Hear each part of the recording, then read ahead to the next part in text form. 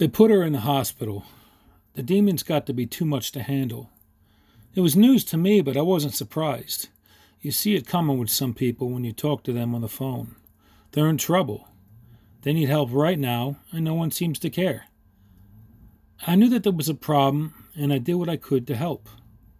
Sometimes they're just too stubborn, though, and your words of advice just fly away with the wind. I'm saddened by the news, but I did what I could.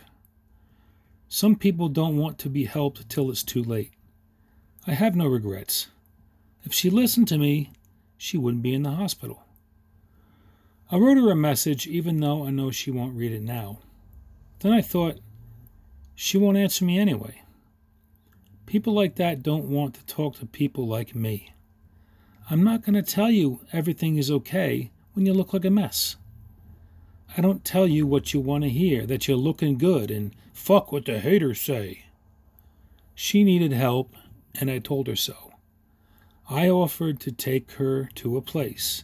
No, she's fine, and she will manage. I seem to attract people who are at the end of their ropes. Does that say something about me? No clue. I know that I bond with people who aren't afraid to talk about the realness of their suffering, because there's more than enough of you who are quick to say, that's not a real problem, and mental disorders don't exist, and simply don't have time for their shit. Consider yourself fortunate.